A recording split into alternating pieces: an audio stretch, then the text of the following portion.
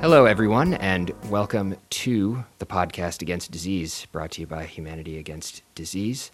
I'm your host, Cody Weston, and I'm here today with someone I've known for quite a long time, actually, my Tai Chi instructor, Sifu Dan Jones, who graciously agreed to speak with us about his experiences as a police officer in the context of recent events and systematic racism. So, Sifu, thank you very much for joining us. Glad to be here. Can you tell our listeners just a little bit about your background and what you're up to these days? In 1978, while I was at the tail end of college, I decided to start working full-time. I chose the profession to look into was law enforcement because I had a number of relatives, cousins, and uncles who were law enforcement officers in Detroit and D.C., and so forth. So I decided to get into law enforcement. The level I chose was the state police.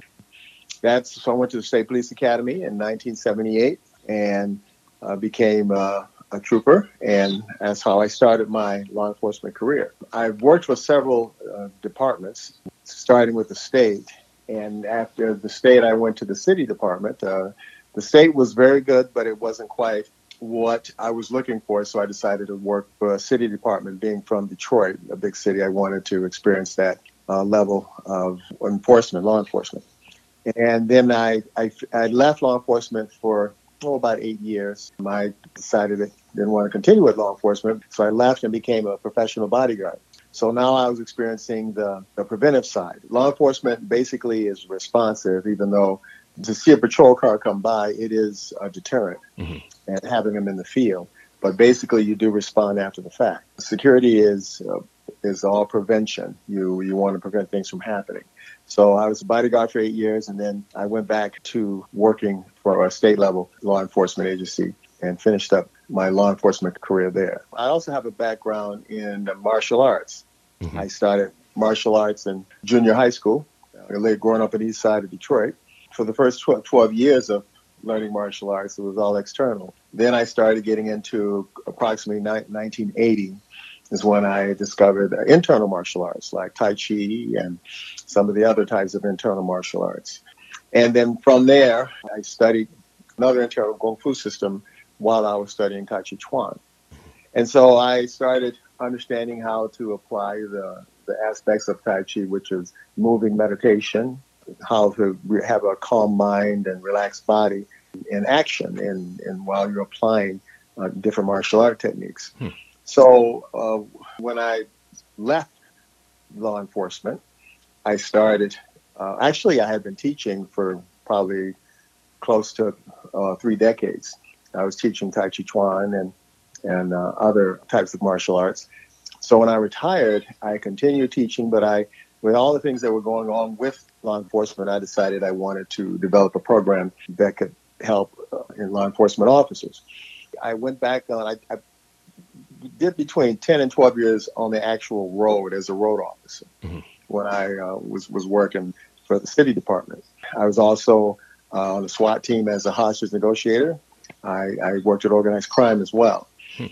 My background had included understanding how to deal with hostile situations where you were dealing with a person's safety and life from a perspective of negotiations. Using that and the concepts of internal moving meditation, I applied these when I worked the road as a law enforcement officer, specifically going to domestic situations. And I found it to be extremely effective. I was able to maintain what I like to call an active calm during the domestics, and I was able to use this calm, my whole attitude and being mentally, physically, while the complainants, whoever called me there, it could be very volatile and sometimes even, very threatening. But I was able to maintain a sense of active calm during those situations. So all that came from my internal training in the internal martial arts. So I developed a program. The acronym is TCMMRT, Tai Chi Moving, Mindfulness, Meditation, and Resilience Training.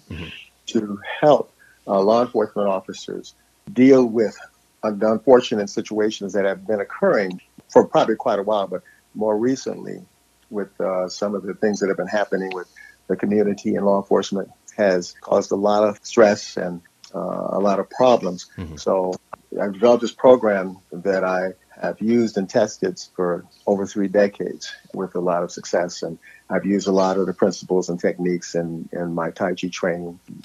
In the spirit of full disclosure, this is the same program that you and I are currently working on developing formal research testing into the effectiveness of this TC triple MRT for initially law enforcement and other first responders, but certainly deploying it as a tool for the prevention and management of things like PTSD and related anxiety. And it certainly seems to have a lot of potential based on the anecdotal evidence that we've discussed, as well as the other evidence for mindfulness practices in related contexts. So I think this is an exciting skill set to be able to discuss. Sounds like your internal martial arts training was one of your principal tools in allowing you to prevent and manage conflicts. How did this compare to the de-escalation techniques that were being taught at the time and what other officers were using? Is this something that was a brand new idea that seemed to give you a whole different approach, or what was the view on de-escalation throughout your career, and how did that vary from department to department or job to job? Well, a lot of the de-escalation techniques taught in the academy were obviously based on past experiences from officers, and we learn from situational things that would happen. So they would try to do real-time examples of it. In other words, role playing. Mm-hmm. You'd have the officer would show up, and they would get into a conversation with the complainant that the person had called, and tempers would fly, then people would argue, and you would do role playing to try and de-escalate the situation at the time. Well, that's, my career pretty much was similar from department to department, from various departments. Wasn't a whole lot of, so some of the techniques were more improved upon as far as trying to make them more realistic. You would typically have an instructor that was maybe an expert or PhD in that field. And the academy would have a lot of the instructors who were actual police officers that would do a lot of scenarios that we would have to respond to. Everything from domestics to patrol techniques. And the 2 most dangerous calls for a law enforcement officer are traffic stops and domestics, because they're very unpredictable. So a lot of the training had to do with a lot of that. And it was very good training, especially when you are trying to give you some kind of tool to use when you get out there in the field. But like with most things, the academy gave you the foundation, but you did your real learning once you went out and patrol, because then you are in the moment. The thing about de-escalation techniques, they do help to give you a tool.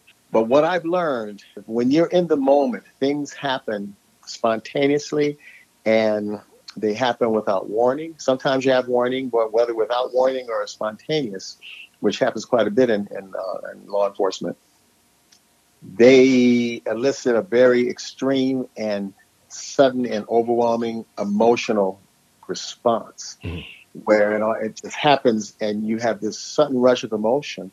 And studies have shown that emotion clouds the judgment. What that does, once the emotions kick in, you can't access the training, or it's very hard to access the training, no matter how thorough, no matter how great the training was. Once you get emotional, judgments are clouded, and then you have more of a survival or primal response. That's kind of a natural response for people to want to survive the situation. I realized that the training had to be something that kept you calm, which is what I was experiencing with Tai Chi. Without even thinking about research or anything, I just would practice my Tai Chi. I've been an instructor for several decades as well. And just through training other people and practicing, I developed a natural foundation of calm. I like to call active calm, which means you have a calm mind and a relaxed body while dealing with an active situation, whether it be something that was physical or verbal or domestic related or traffic stop. You develop this this natural foundation of calm. Now, that's not to say you're not going to get emotional. Typically, to some degree, you will, but the more you practice these types of techniques, you can maintain a natural level of calm even when the situation explodes. The program TC-MMRT is based on applied moving mindfulness meditation. The thing is now, because of the way things are happening, and I think even before a lot of the things like recent events, they realized that officers needed to find a way to deal with these situations and maintain some level of control. Now we're understanding this term mindfulness, where the breath is key, which I absolutely agree with. Being able to do breathing exercises helps you to calm yourself, relax your mind. When the mind is calm, it leads the body to relax. And when the body and mind are calm and relaxed, you can respond to a situation much more effectively with unclouded judgment, because it enables you to control your emotions to some degree. Typical meditation and typical mindfulness has some very good techniques where you get in a seated posture and you do visualizations, you do coordinated breathing. Mindfulness meditation in general is mind, body, and breath or breathing exercises combined. And they allow you to be able to access that active calm where, from a law enforcement perspective or a first responder's perspective, you have to be able to apply that calm in a functional, real-time situation. In order to truly develop this type of skill set, it's not just something you do after work or something you do like 2 or 3 days a week. It has to be a lifestyle practice. Yeah. So right at this point, I want to kind of change how you look at law enforcement officers. I think even the name, law enforcement officers or police officers, it connotates enforcement, going after the bad guys. Yeah. In Ireland, the Gaelic translation for their law enforcement officers is literally guardians of the peace. So I like the term peace officers. And now from here on in the conversation, I'm going to use the term peace officers. I think just the name itself, focusing on guarding the peace. On the other side of that is the community peace. So peace officer and community peace. So peace officers for community peace. Yeah. I want to kind of put that out there because that's part of, with TC-MMRT, I want to combine with that movement to try and heal, the pain between police officers and the community. This type of applied moving mindfulness meditation. Now, when you have typical mindfulness meditation and breathing exercises that are stationary and people may get in a seated posture, even yoga has what they call prana that helps you to calm yourself and develop a healing force within you. I found that stationary training like that, breathing exercises, can be very effective for looking inward, paying attention to calming the mental chatter in your head so that your mind is calm. And when your mind is calm, it can help lead to a relaxed body, and which would help to respond more clearly and effectively when you are dealing with a complainant or situation where people are already being hostile or angry. And it helps to remain a level of calm. Now, that being said, I found that my own experience applied moving mindfulness meditation was more transferable in an active, unexpected, volatile, or even dangerous situation, because you are moving, first of all. So when a police officer goes on a scene, first you get the call. Okay, you get the call, and certain things go through an officer's mind, their body has a certain reaction, and a lot of times their pull on is what they've experienced previously before they even make the call. You already kind of have possibly prejudged the situation before you even get there. I'm saying it happens all the time, but that's something that could happen when you hear the call. Instead of getting the information and just breathing and preparing yourself so that you can receive the call without any prejudgments or attitudes about what you see. So you pull up to the scene, and it's not like taking a snapshot. It's fluid. So it's taking a video. So when you pull up, everything is changing and it's in motion. And when you first see the situation, you see everybody, standing around or whatever's going on, you get an idea of what's going on. So you get out and you go up there focused on what you saw as you pulled up. Now, as you start to engage with the people, if they're hostile and they're volatile, that's going to affect your emotions, even as you go up to them. But when you practice and do lifestyle practice and training in applied moving mindfulness meditation, you do breathing protocols, moving breathing protocols throughout the day. Like when you get up in the morning, it starts, you teach the officers to do this in the morning when they get up, when they're at home dealing with their family, when they first get to work, even in the room, the roll call room where they're getting their assignments. You have the officers practice breathing. Whenever you're going to the patrol car, you have these breathing protocols, even things that you can do seated in a patrol car. As soon as you get the call, you take some deep breaths. As soon as you arrive on the scene, whenever you are not physically actively talking, if you're listening, then you'll be breathing. If you are responding, then you are doing certain types of deep breathing. And then when you are practicing on your own time, say like at the work or before work, then you combine body, mind, and breath. So you combine actual movements coordinated with breathing and coordinated with the mind engaged. So you are practicing developing patterns consciously and subconsciously that respond to the situation, not just mentally where you have preconceived notions about what to expect. You actually determine what you think is going on before you have all the facts or whatever the situation is. Everything that we experience through all of our senses are first filtered through our value judgments. The sum total of who you are that you've learned from the time you're in your mother's womb where you can hear your mother's voice to the present time and everything in between. Those are your value judgments. You're going to see it through that instead of totally what it truly is. When you can practice these protocols and this moving mindfulness meditation, then not only you are developing a meditation that's fluid because you're moving from, your body is moving and stepping and turning, just like when you go to a call. Driving to the car, your environment is constantly changing. As you get out of the car, as you talk to people, everything is fluid in motion, just like moving mindfulness meditation. So I have found over decades that helped me to apply my meditation subconsciously and harmoniously with the situation that I was encountering without thought, because we don't have time to think out there. And it helped to keep the emotions under control.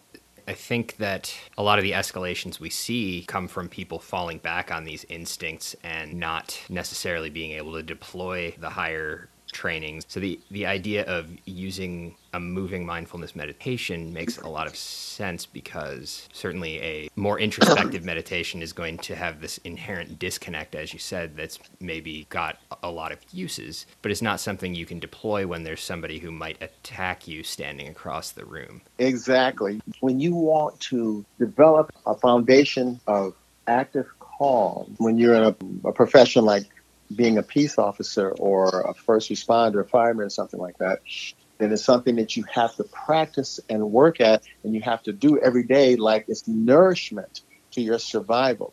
So when you practice body, mind, breath exercises where the body is in motion, changing from one position to the other very slowly and mindfully, and coordinate that with breathing, and then you develop a level of active calm that you have all the time. And it's like the foundation part of you that you may not be aware of it.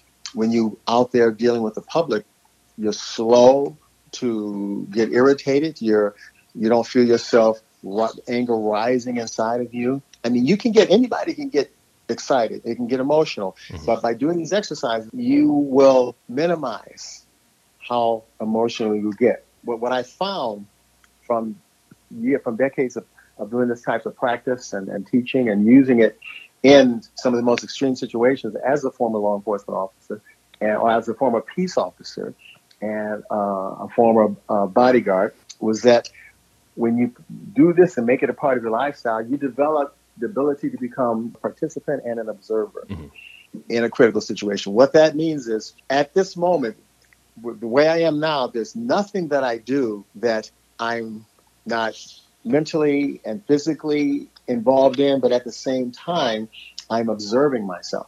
In other words, I can participate in whatever situation I'm doing, and as a part of me, it's watching me so that I know what I'm doing, how I'm responding, kind of gauging how my emotions are. And it's not non-judgmental. You're participating at doing the action, but also you're watching yourself, which gives you a certain amount of control. Say like if you start to get emotional when something happens, especially for a peace officer, as soon as that emotion is experienced, by practicing these techniques, you have an already established layer of deep breathing and active calm, so that it helps to minimize how emotional you get. That helps to keep you from losing control. Even if you are 95% emotional and 5% observing yourself, it still helps to keep you from going over the edge. It comes from practicing these exercises on a daily basis, not just for developing that calm in the face of critical or dangerous situation, but also for your own sense of well-being and health and how you interact with your family. Also, typically try not to take the job home, but it's kind of hard not to do, because if you try to keep it from your spouse and your kids, then that's going to cause stress inside. If you tell them too much, that's going to cause stress. Yeah. So practicing applied moving mindfulness exercises helps you to deal with situations with your kids, with your conflict with the wife. All those types of things help prepare you for dealing with domestics. It's not about keeping it away from a home. It's harmonizing your job with your home. You know that amount to tell your kids without really scaring them with too much, but still you are still sharing and you're harmonizing with them. You're dealing with conflict at home from a relaxed perspective, as opposed to losing it, screaming, going home and drinking, or just losing control. And you know it's not them, it's the job. But these exercises help with your home life, and a good home life helps you to deal with the most critical, one of the most dangerous types of calls you have to make. Definitely sounds like this is a valuable approach going forward. And it sounds like you've taken some steps to start to disseminate these practices into first responder communities, peace officer communities. How has it been received so far when you've pitched these to people working these jobs right now? I'll tell you what, it surprised me in some cases. I've had a number of officers saying that they wish they had had this type of training early on, like right in the academy. Understand, I became a certified peace officer back in the late 70s. And there's probably more racial tension back in those days because of coming off the 60s and everything. So I did experience aspects of racial tension or equality on and off the job to a certain degree. Because of my background and because of this type of training I've been doing for, like I said, over 3.5 decades, I was able to handle this information, even, whether I was on the job or off the job, in a very more calming manner. And that was even then in the early years when I first started training this way. Times have changed. There's still the tendency of racism is still apparent. It's different. It's not as it's kind of a tough thing to talk about, because when you're talking about biases and racism, it's not necessarily always about ethnically generated by color. So even gender, you have that type of thing too. And in some ways, we have come a long ways. And I think it's not so much that it's gotten so much worse, because when I was a kid, the racism I experienced was very overt. And then now it's I think the invention of all of the cell phones and electronic devices where people are videotaping everything and challenging officers, and when they're trying to do a call, I think obviously that can excite the situation. When we're talking about this kind of a thing, it's not an easy subject to talk about, because I've been on both ends, as a law enforcement officer and as a retired officer. So being a peace officer is not a job that just anybody can do. It is kind of a calling. The percentage of the officers that make some of the horrific mistakes that have been made recently is very small. As bad as it is, it's not an easy situation to talk about. Yeah, and I can respect that the position that you're in must be extraordinarily complex because, like you said, you're on both sides of it, and that has got to be really a lot to mill through. I mean, even seeing it as an outsider, this is a very complex situation that has not necessarily one clear solution. It seems that progress has maybe stagnated even in terms of these community relations and the way the police interact with especially communities of color.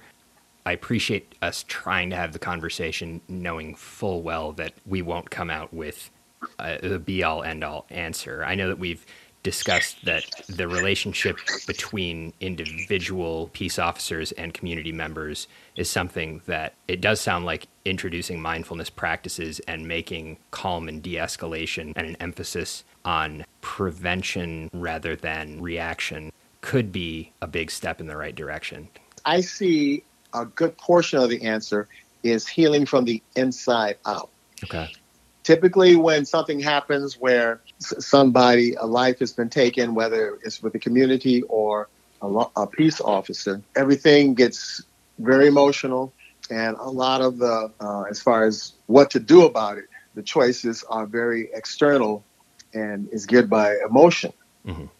I think peace officers need to develop more from an inward perspective to help view the public, interact with the public, and respond to the public from a more non-judgmental perspective. You have a job to do, but you want to do it with not so much of an attachment to emotions. Being able to get emotional, but also you realize that's happening, but these techniques will help you to have a level of emotion and still have a level of active calm, so that you'll be able to see things unclouded and have a better, more accurate judgment so that you can make the correct decisions. You can do everything right and something can go wrong. Mm-hmm. When you are outwardly expressing yourself from a peace officer's perspective as opposed to enforcement perspective, yes, enforcement, you have to deal with the situation, but it's how you deal with the situation. If you come from the inside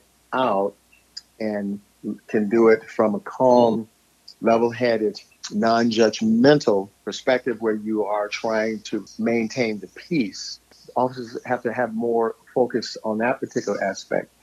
And how you do that, the breathing helps to activate that active calm, and that comes projected in your posture and your whole presence. When I would get a domestic call, I do these things all the time, the breathing and the practices after work, before work, and during work. When I would come to the door, as soon as I open the door, people are nervous about peace officers because the uniform, your presence is unnerving. So when you come in very respectful to somebody's home, take off your hat and introduce yourself. I'm Officer so-and-so, and we got a call. Can I come in, please? And your whole presence is that of a calm, caring person that wants to help and wants to solve this thing, hopefully peacefully. That's not just words. That's your whole presence as you get there. And then while you're there, when you listen to them, your breathing protocols have taught you to do a certain type of deep breathing while you're listening to them. And then when you talk, you can talk to them from a calm, centered perspective that they can connect with. How you stand, the tone of your voice. Instead of an intense gaze, you can have a relaxed forward gaze that you have when you do Tai Chi. You either have a downward gaze or a relaxed forward gaze. If they see a relaxed gaze in your eyes, your posture isn't combative. You're holding your hands in a peaceful way, peaceful but protective. Yeah. When you want an officer to be effective, they want to protect the public, but also protect themselves. They want to come home as well. This program, CCMMRT, teaches what I call Tai Chi gross motor movements and patterns. During a stressful situation, when fight or flight kicks in, we all know that you can only do gross motor skills. All kind of physiological changes occur in your body, heart rate, breathing, tunnel vision. but also you are capable of fine motor skills. So gross motor skills from a combative perspective means, grabbing, punching, kicking. That's all you can pretty much do. Mm-hmm. So the movements are designed for an officer's peaceful presence, but also imprinting patterns that are taken from Tai Chi movements. Tai Chi is a martial art, but it's in the West, we primarily use it for moving meditation. Mm-hmm. So the movements are designed to redirect energy away from you, where the hands will come up in a way that they're non-threatening and in a way to try and relax the person. You're calming the mind to relax the body relaxes so they can have more accurate and non-threatening gestures in even the way you stand. And then the patterns that are combined with the breathing are designed to be non-threatening, but they're in position for the officer's protection. The critical life circle, which is the touching distance between them and the person they're talking to. While you're standing there in this peaceful position, you're in a Tai Chi. You teach them to stand in a Tai Chi stance. It's relaxed, but it allows them to move freely and easily in any direction at a moment's notice. And it helps to develop this inward energy that keeps the officer prepared, but also healthy. It's bringing all these types of elements to help be applied to the type of situations that peace officers get themselves into. And with this type of training, you feel good. When you feel relaxed and calm, that reduces fear. If you're calm and relaxed, anger can't penetrate. Fear can't penetrate. So by practicing these things on a regular basis, the body naturally will do what it's been trained to do in the critical situation when there's no time for thought. So by making these a part of your everyday training and protocols, I eventually like to see it get into academies, like doing it in the actual training right from the beginning. Then you develop a protocol, a body awareness of this protective, peaceful, engaging presence. See, so that's why applied moving mindfulness meditation of the TC-MMM, it embraces all of these. I can't say enough about it. Mm-hmm. I think that it's moving in absolutely the right direction, and it certainly seems that the people in challenging situations succumbing to fear and anger really drives a lot of these problems. Being able to develop a resilience against that long before the inflection point where life or death decisions are being made. Absolutely. I learned a long time ago that how you perceive and respond to life basically comes down to two perspectives, love and fear. In fear, you have distrust, anger, deception, suspicion, just you can go a whole list of things under the fear category, fear itself. And then in love, you have peace, patience, consideration, love. There's so many. If you take those two topics and you make a list, it will be an extremely long list. Yeah. When an officer is getting ready to go out, they run to the danger. Mm-hmm. First responders is the only profession that you run to the danger, not away from it. Yeah. When you go out there, especially the way people are viewing peace officers now, and all the distrust and hurt and anger and everything that's separating and hurting the relationship between the community and the peace officer, they go out with extreme caution, a caution from a negative perspective. They are going out right from the beginning from a perspective of fear. When you practice moving mindful meditation on a daily basis, it becomes part of your daily protocol. The answer isn't going to just a workshop, doing it every now and then. You have to make it a lifestyle protocol because that's what it is. Mm-hmm. When you come from that perspective, you start the job feeling good. You're calm, you're relaxed, and your mind is more open and not judgmental. So that's going out from that love perspective where you can see things differently. If you go out anywhere in the category of fear, that's going to have a different effect as you go out. I mean, the first car you see, you want to go out and write tickets. A lot of officers look for trouble. They think their job is to look for trouble as opposed to being guardians of the peace. Yeah. So you come from that peace perspective. I think, obviously, you may not be able to change the term law enforcement for the agency, but I think officers should be known as peace officers, urging and nurturing this concept of coming from peace. The kind of things I'm talking about as far as these programs, training officers in these types of movements and patterns. I've seen it for so many years, how it responds in these critical situations. And it doesn't matter what this critical situation is, if it gets critical or even if it's just an argument all the way up to somebody trying to use deadly force. You still have this certain amount of calm, and you still use the concept of being a participant and an observer. You'll notice that not just as being a police officer, in every aspect of my life, I'm a participant and observer now. Mm-hmm. I can't do anything without one part of me being in the interactive moment and the other part watching what I'm doing. And that's a crucial thing that we need in the profession of law enforcement or peace officers. And I ain't saying that it can solve everything, but I'll tell you what, when you can have a tool that can help a peace officer work daily in this fashion, it's going to have accurate decisions that the officer makes. It's going to change people's minds. It's going to allow them to respond effectively. It's going to decrease all of the health types of things that are happening with officers that are ruining their health, PTSD, heart problems, all stress, all kinds of things. You know, the immune system is affected.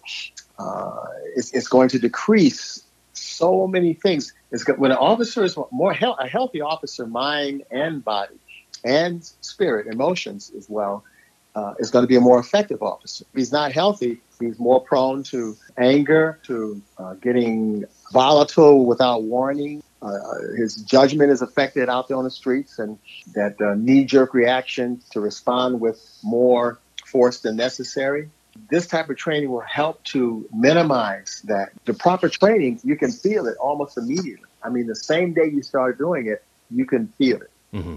I mean, I can speak to that from personal experience. The yield of some of these mindfulness techniques, it does hit right away. I've been doing Tai Chi since I was a teenager, and I remember that no matter how terrible I felt when I walked in class after an hour and a half, 2 hours of this practice, I never walked away with the same kind of negative attitude. And it was an incredibly powerful thing for something that doesn't involve any drugs or any esoteric concepts. It really is breathing and movements.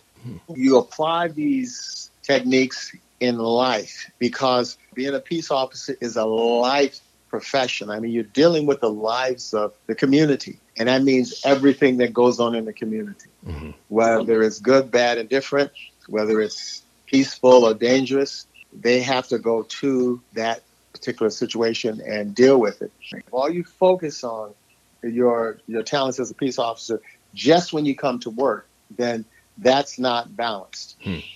It sounds like this is a major paradigm shift to try and view things in this fashion. Do you think that the culture of law enforcement or peace officers is going to be resistant to these kinds of ideas? It sounds like so far in specific cases, you've had a lot of success. I guess I just wonder about any barriers to like widespread adoption of something like this.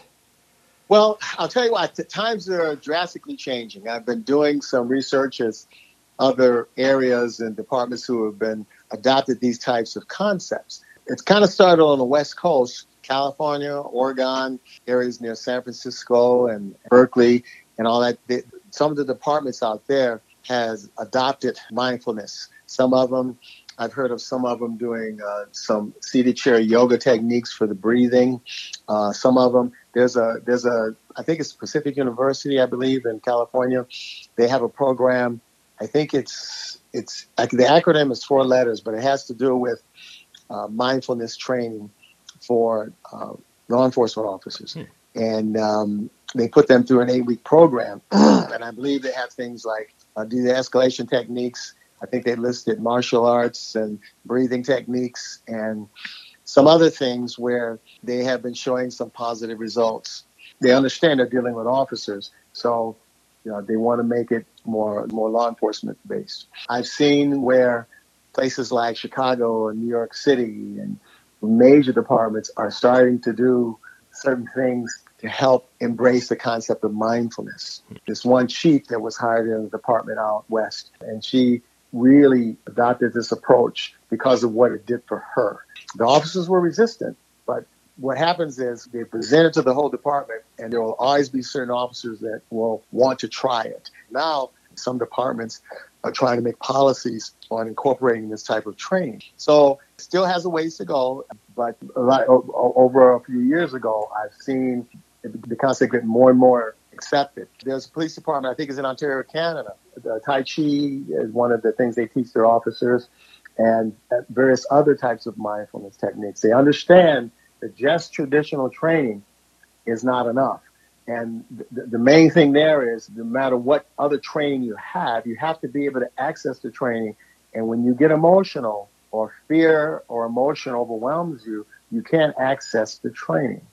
You become on automatic pilot, survival, primal. So this is becoming more and more, and they're doing more studies on it, headed in the direction of making this a part of peace officers' training. And all through the years, as I've been developing and teaching and researching some of these things work well under controlled conditions. They still poll the officers, and they showed a higher level of being able to maintain calmness, of being able to sleep better, less stress. You're getting these types of results in some of the research. But one of the things that I was seeing is still how can you officer apply this while they're in the field. And that's what prompted me to come up with TC-MMRT. Have you noticed a change over your career in the expectations placed on police officers? Because I've been reading in the news that one of the things that's gone on in this country is that lots of other social programs get cut, and then police are asked to step in more and more roles. Is that something you've experienced? Absolutely. That's a phenomenon that is still puzzles officers and puzzles me. First responders are always the first to get cut in budgets when things change or get bad or the economy or what have you. That doesn't really make a whole lot of sense to me, because it affects the morale, it affects the training, it affects how they're equipped, it lessens the manpower because people have to get laid off. Even with the unrest and the damaged view that the community has of peace officers, you can't do without them. It would just be pandemonium if you didn't have somebody you could call when something went wrong. I wanted to bring up a couple of other things, but I really appreciate your input on this. And it's been an interesting discussion. I know a lot of these things are topics that you and I are familiar with, but I'm eager to see what a larger audience thinks of trying to implement these kinds of changes. Related to this idea of the role of the peace officer in the community, I know there's been these calls right now for defunding the police, which it certainly sounds at face value like a pretty drastic move. Do you think that if police were focused on peace promotion, that there might be room to operate with less of the military scale equipment, these kinds of things? More generally, what are your thoughts on the funding for police related to their peace promotion versus law enforcement roles? Well, first of all, I don't know. I can't speak to why or what the powers that be that want to do this, but I don't see. It doesn't make sense to defund the police department and tie their hands even more.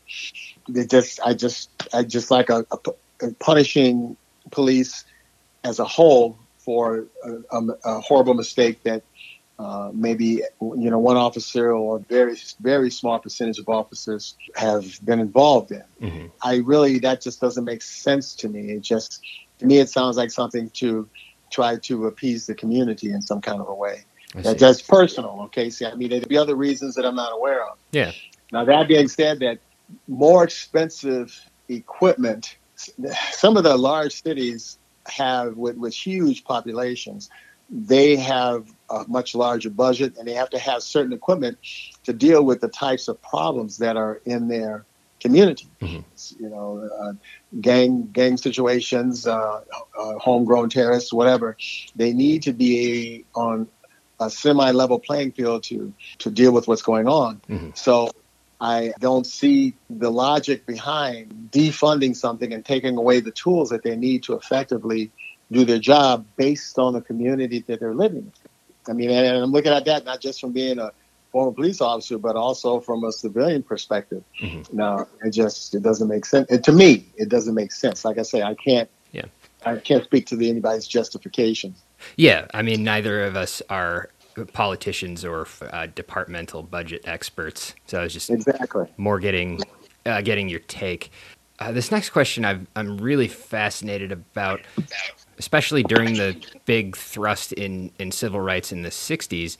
How has growing up as an African American affected your perspective on justice versus legality? I know that people like Martin Luther King and Rosa Parks and Malcolm X and other civil rights leaders broke the law and really had to break the law in order to get their point across. Some did it in ways that were nonviolent. Some did it in ways that were not nonviolent. Has that shaped how you see the law's role in society? Has that shaped how you practiced as a law enforcement officer? Just any thoughts you might have on that? Well, I'll tell you, I grew up in the 60s. When I was 4, we left Detroit. We moved out west for about 6 years. Okay. I lived in a housing community. Like racial tensions were obviously in the 60s, quite high. I got in a situation where I had to defend myself against this neighbor who was my age, and he was white. He came at me with a baseball bat for no reason. Well, I defended myself, and then his older sister, who was probably 3 or 4 years older than me, came out and struck me. I struck her back. She was, like I say, I was in elementary, and she had to be at least well into junior high. Well, the next day in school, I was called to the principal's office. 2 detectives were in the principal's office. Now, I'm in elementary school, and they questioned me about striking this girl. Wow. And my mother wasn't there. She was never called. And I explained to them how this kid that I thought was my friend, my age, came at me with a baseball bat. I managed to get the bat from him, and I defended myself. And then she came out and struck me across the face, and I struck her back. Mm-hmm. And that's all there was to it. They took notes, and he told me to go back to class. But just to show how it was back then, I'm in school, and they don't even call my parents, and 2 detectives come to school about me striking this girl because she was white. Wow. So I come from that through certain racial tensions in other areas and stuff. But the way I chose to deal with it was to not allow the racial thing stop me or affect me. I knew everybody wasn't racist. Everybody wasn't bad. Everybody wasn't good. My parents taught me to be self-sufficient, have a strong sense of self. They taught myself and my siblings to be responsible, respectful of other people, to be polite, to be gentlemen. I was raised to be a good person, even during a time of extreme racism. So that's the way I carried myself on the job.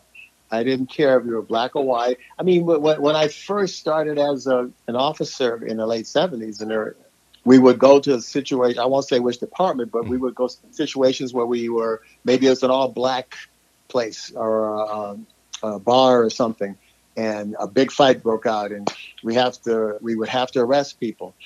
The people of color would get mad at me because I was black. Mm-hmm. It had nothing to do with what they had just done. This person is laying there with a beer mug that they sent to the hospital, or somebody got cut, whatever.